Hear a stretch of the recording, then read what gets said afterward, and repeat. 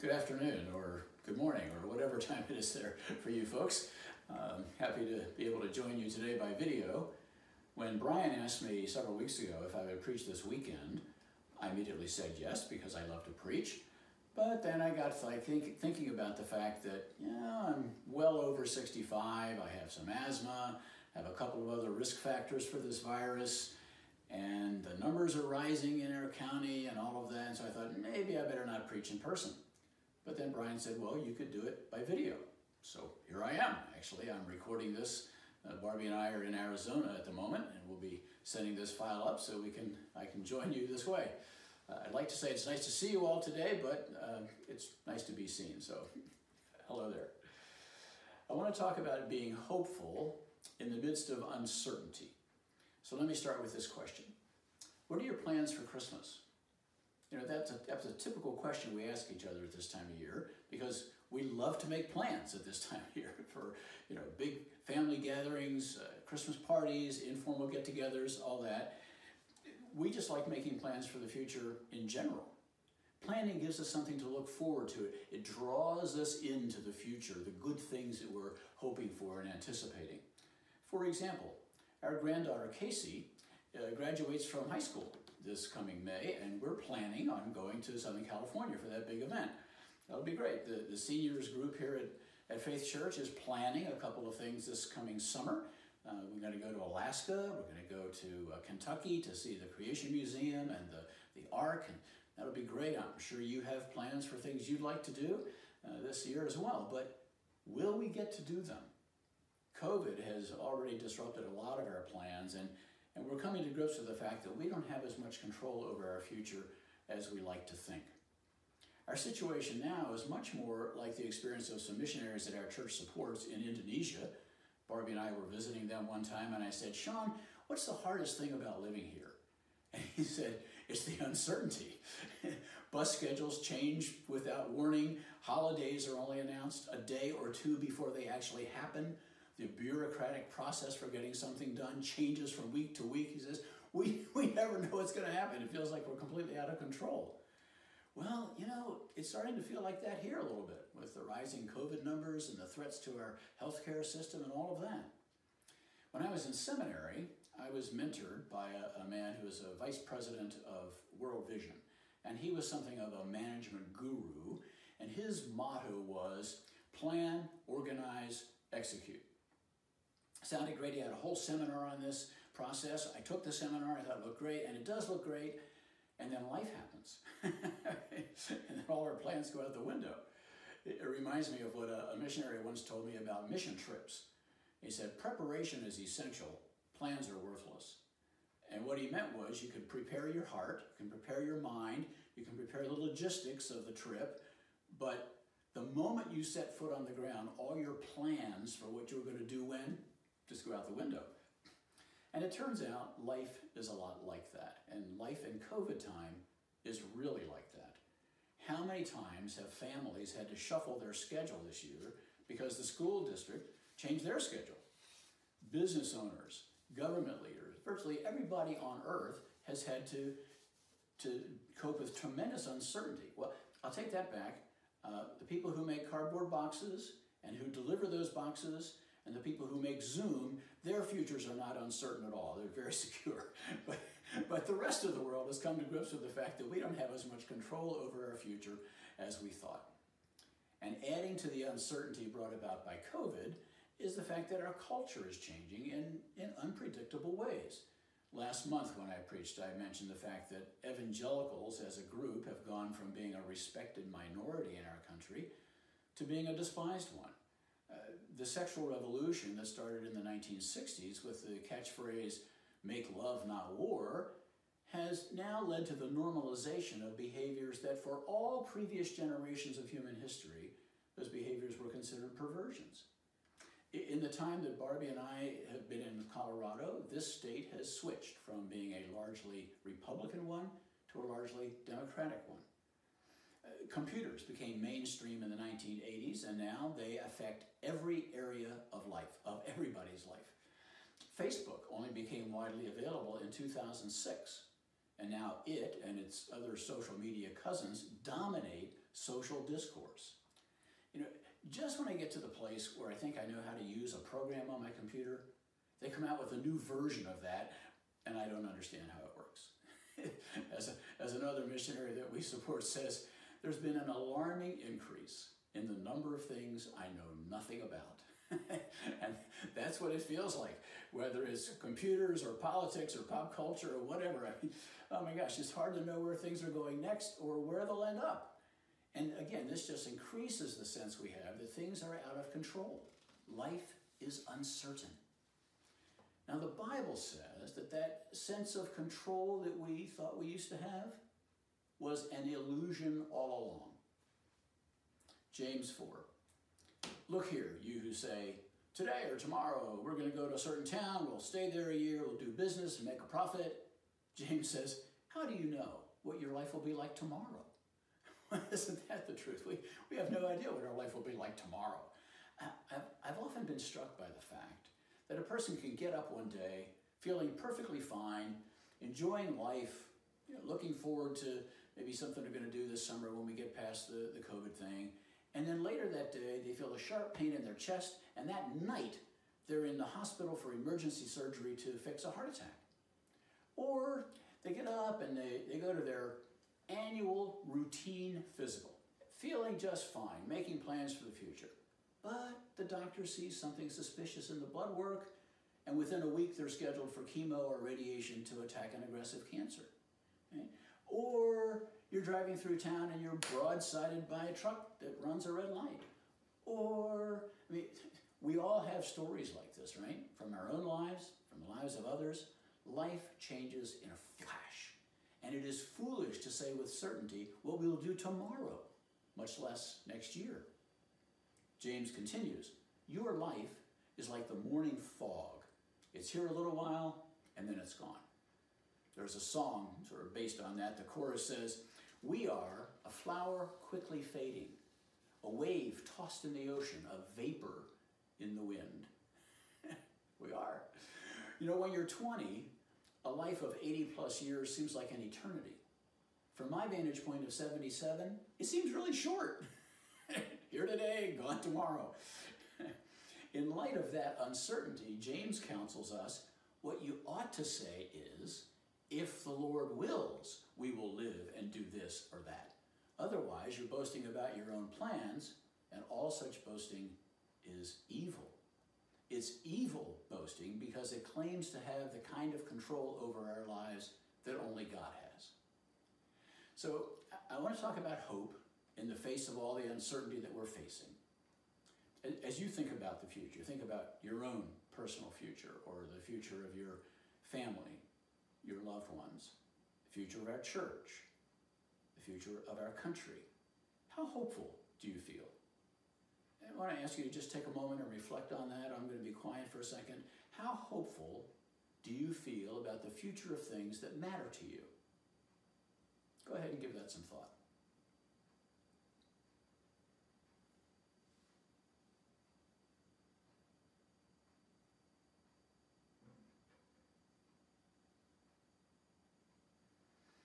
Well, it's the Advent season. Where am I going with this? What does all this have to do with Christmas? Well, there's a lot of uncertainty around our Christmas celebrations this year. This is the very time of year when we like to make plans for Christmas parties, informal get-togethers, big family gatherings. But can we? Should we? Should we travel? Should our families travel? What if someone gets sick? What further health restrictions will we face? We hear the vaccine is coming, but it won't be here in time to save Christmas.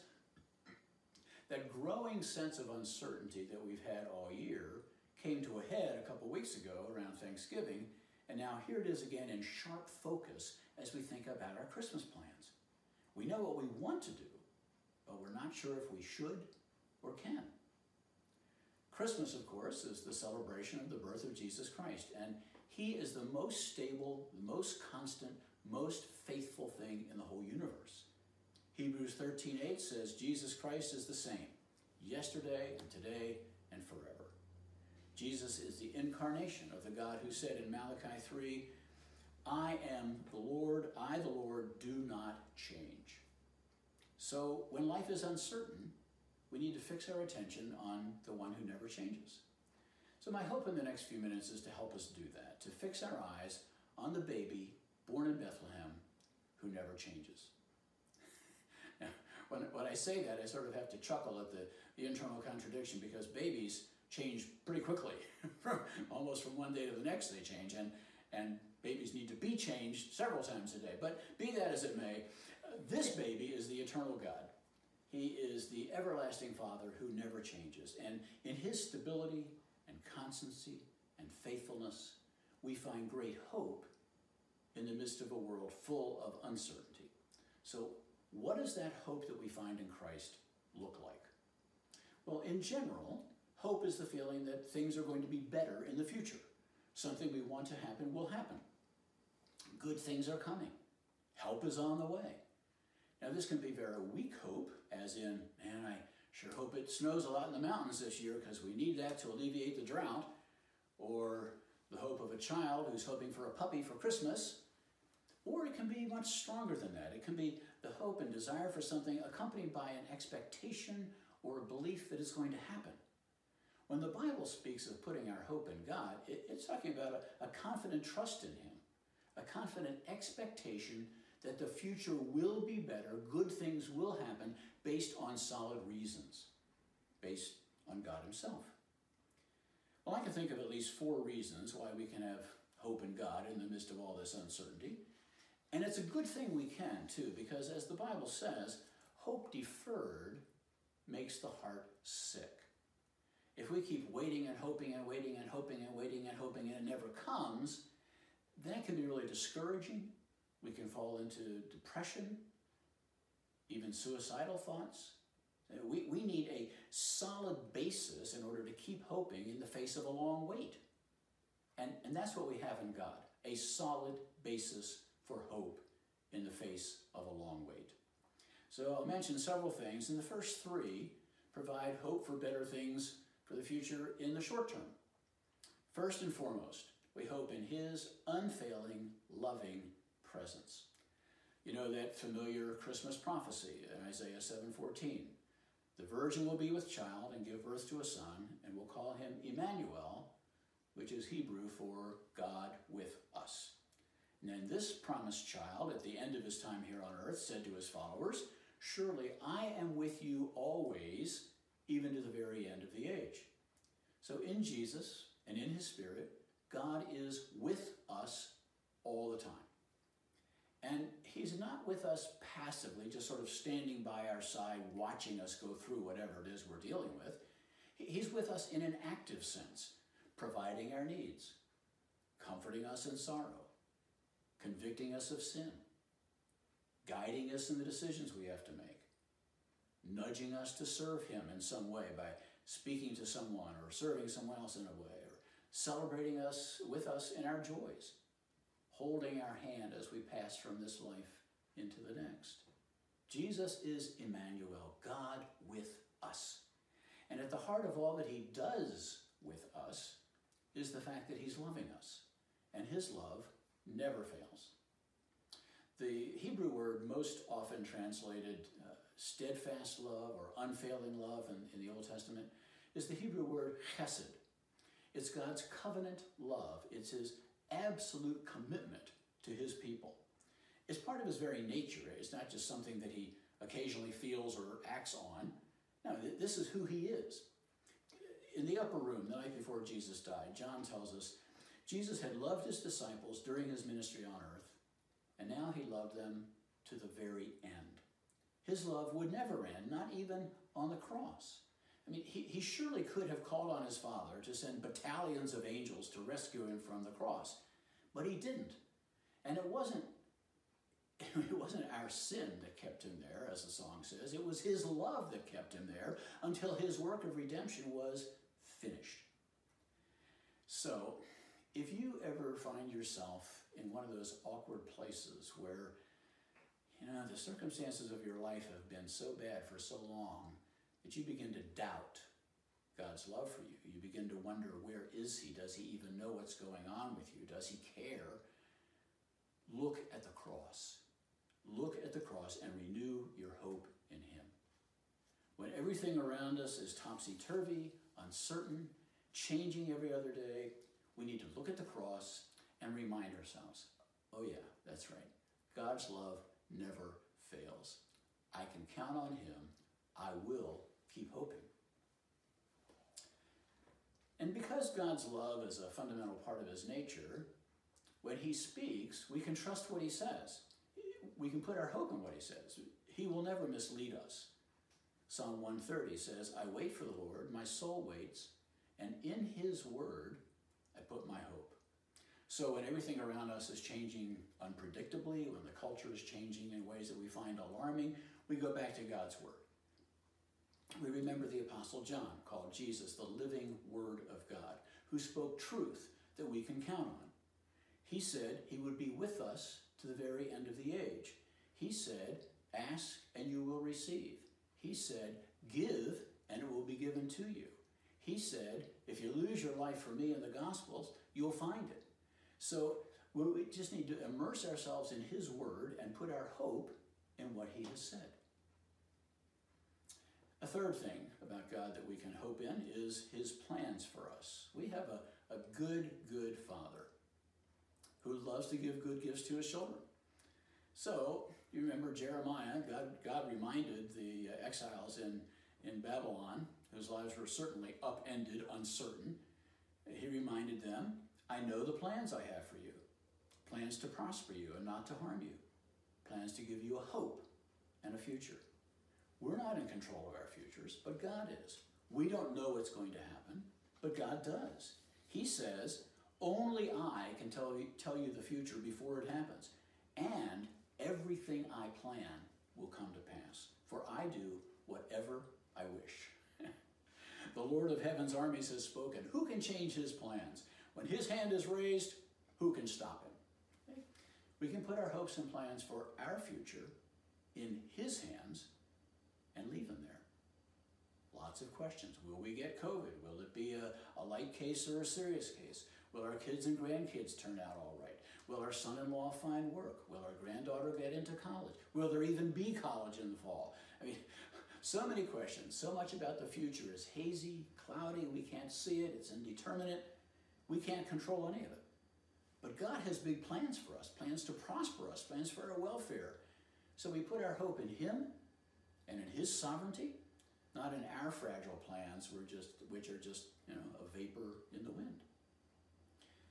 Now, without a doubt, the main focus of hope in the New Testament is on what it calls the blessed hope. Here we're talking about hope for better things in the long term, though I hope it's not too much longer.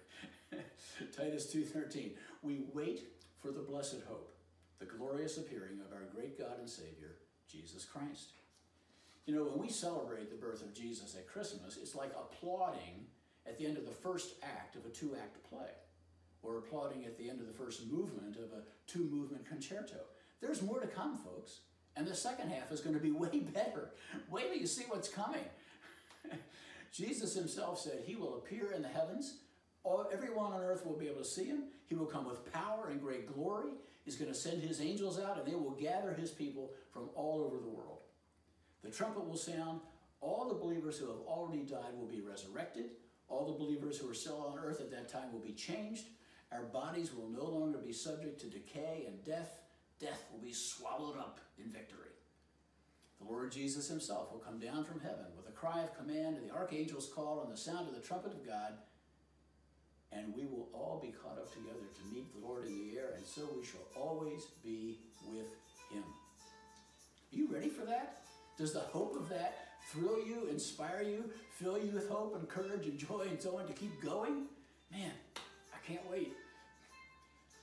Jesus Christ, his unfailing love, his true word, his plans for our welfare, and the blessed hope of his imminent return.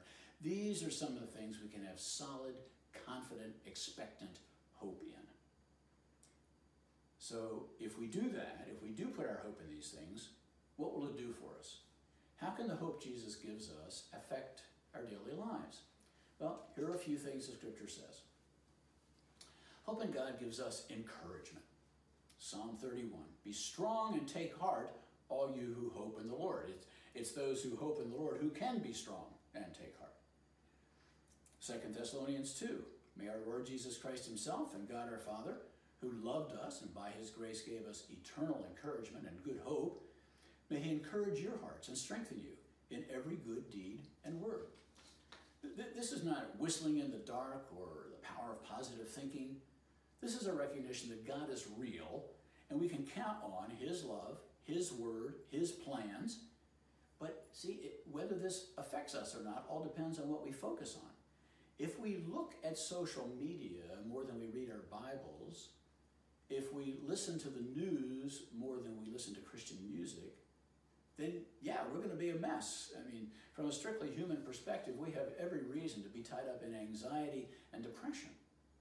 But the country may well be going to hell in a handbasket, as they say, but God is still on the throne. He's still sovereign over the kingdoms of men and over the circumstances of our individual lives. Will we put our hope in him, not other things? We can be encouraged. It makes sense. A second thing that this can do for us is it can give us endurance. 1 Thessalonians 1. We continually remember before our God and Father your work produced by faith, your labor prompted by love, and your endurance inspired by hope in our Lord Jesus Christ. The Greek word translated endurance is hupomone, literally under to stay. It's when you are, as we say, under the pile of your circumstances and you just stay there. You don't crumble, you don't retreat, you don't give up on God, you don't bail on your responsibilities. You take up residence under the hardships. Now, what in the world makes it possible for somebody to do that? We have to have hope. We have to have hope that things will be better. Not a superficial Pollyanna, oh honey, I'm sure everything's going to work out type of hope, but hope in our Lord Jesus Christ, in his unfailing love, his word, his good plans for us, and his imminent return in glory. Okay? When we have all that to count on, then we can hang in there or hang under there and keep going. As Isaiah said, those who hope in the Lord will renew their strength. Sometimes they'll mount up with wings as eagles, sometimes they'll run and not grow weary, sometimes they'll just walk, but they won't faint. They'll have God-given endurance. A third thing that this hope can give us is a sense of security. Hebrews 6:19. We have this hope, and in the context of that chapter, the hope he's talking about is hope of salvation. We have this hope as an anchor for the soul, firm and secure. It enters the inner sanctuary behind the curtain. So he wants us to picture a ship being driven by the winds of a storm, threatening to crash against the rocks. But they throw out an anchor, and the anchor bites deep into the seabed and holds the ship steady so that it doesn't get destroyed. Now, the inner sanctuary he's talking about is the Holy of Holies in the temple. This was the place behind this big, thick curtain where the high priest could only go once a year because that's where God lived, above the Ark of the Covenant between the cherubim. Well, his point here at Hebrews 6 is our hope is an anchor based solidly in that real, eternal sanctuary of God in heaven, not in the copy of the one on earth. God is the one who saves us. God is the one who keeps us.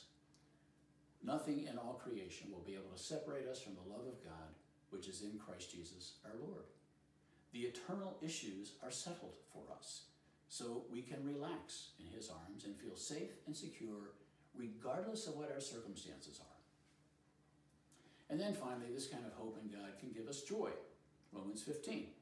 May the God of hope fill you with all joy and peace as you trust in him, so that you may overflow with hope by the power of the Holy Spirit. He's the God of hope, and as we put our hope in him alone, we can laugh at the uncertainty or the difficulty of our lives and experience great joy in the confidence that things will be better. The God of hope can fill you with that kind of joy.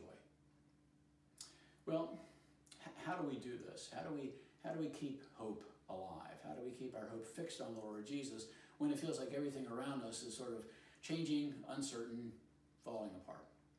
I'm sure you know these things, but it's possible that the effects of the pandemic or maybe other circumstances in your lives have kind of thrown you off of your normal routines. So here's how we keep our hope fixed on him. First, spend time focusing on him every day. And praise God for his incredible attributes. Excuse me. And I have a suggestion for Advent, for your Advent quiet times. Read the birth narratives about Jesus in Matthew and Luke, and then hold in your mind the impression you get of this baby at that time, and then read what it says about Jesus in John 1, Colossians 1, and Revelation 1, and then compare the two, contrast it. It's a great study in this amazing contrast about who Jesus was. Second idea is listen to Christian music. And if you're listening to Christmas music, I have two suggestions. One would be to try to avoid the pop culture songs that are more about grandmothers being run over by reindeer than they are about the birth of Jesus. They're not going to help you. And if you're listening to genuinely Christian Christmas music, stop from time to time and pay attention to the words, because they're often really good. They'll nourish your soul. Don't let it just sort of be elevator music in the background all the time. A third suggestion, which I hardly need to say to you who are either here in the sanctuary today or are watching at home, go to church. Okay, it's not the same as it used to be. It's not the way we like it by any means, but you can still go to church in person. Yes, you have to register and you have to wear your mask, but you can go. Or you can go to church online, and that's definitely not as satisfying, but it is better than nothing, and it helps you stay somewhat connected with your friends here, your brothers and sisters in this church. And if you do it online, you can even do it at a time when it's convenient for you. Just don't say, well, I'll do it later and then not get to it. Right? Another suggestion, memorize scripture. Now, I'm not going to be able to see your hands, but raise your hand if you've ever memorized any scripture passages in the past. I'm guessing a number of hands are up. Okay, now, when was the last time you reviewed those verses? Okay? Make a point of reviewing them. Look, there's a reason why you memorized each of those verses at the time that you did it. It meant something to you. So review those things and they will nourish the hope that God is giving you. And then my final suggestion is just to kind of pay attention to when you're losing hope, when you're feeling tense or anxious, discouraged, crabby. When you're not your usual pleasant self, stop and take your emotional temperature. Ask the Lord to show you what's going on here. Why do I feel like this? Ask especially if it could be because of misplaced hope. Is it possible you're putting too much hope in your own plans or in someone else? And if that's the case, then you can reset and get your focus back on the Lord.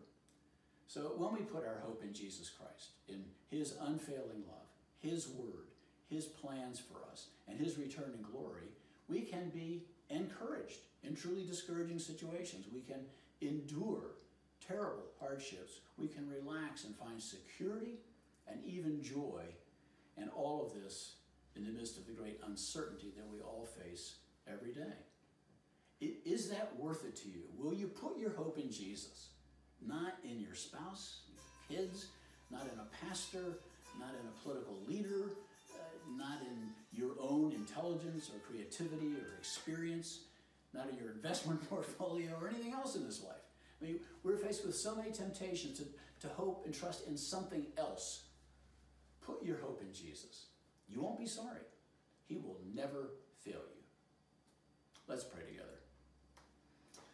Lord, we do have hope. Hope that you'll do something good in the midst of our uncertain, turbulent times. And we hope for that because you're good. This is the underlying conviction that governs all of our responses to life, Lord. You are good. Your unfailing love is good. Your word is true. Your plans for us are for our good and your glory. We can trust you. We put our hope in you. And we don't pretend that this means we're going to like it all, that it's going to be pleasant and comfortable. But we believe that when we get to glory, we'll be able to see with perfect hindsight how your goodness was displayed in our circumstances. So, Lord, in this season of celebrating your first Advent, we look forward with great longing, anticipation, eagerness to see you when you return in power and glory. Come quickly, Lord Jesus. Amen.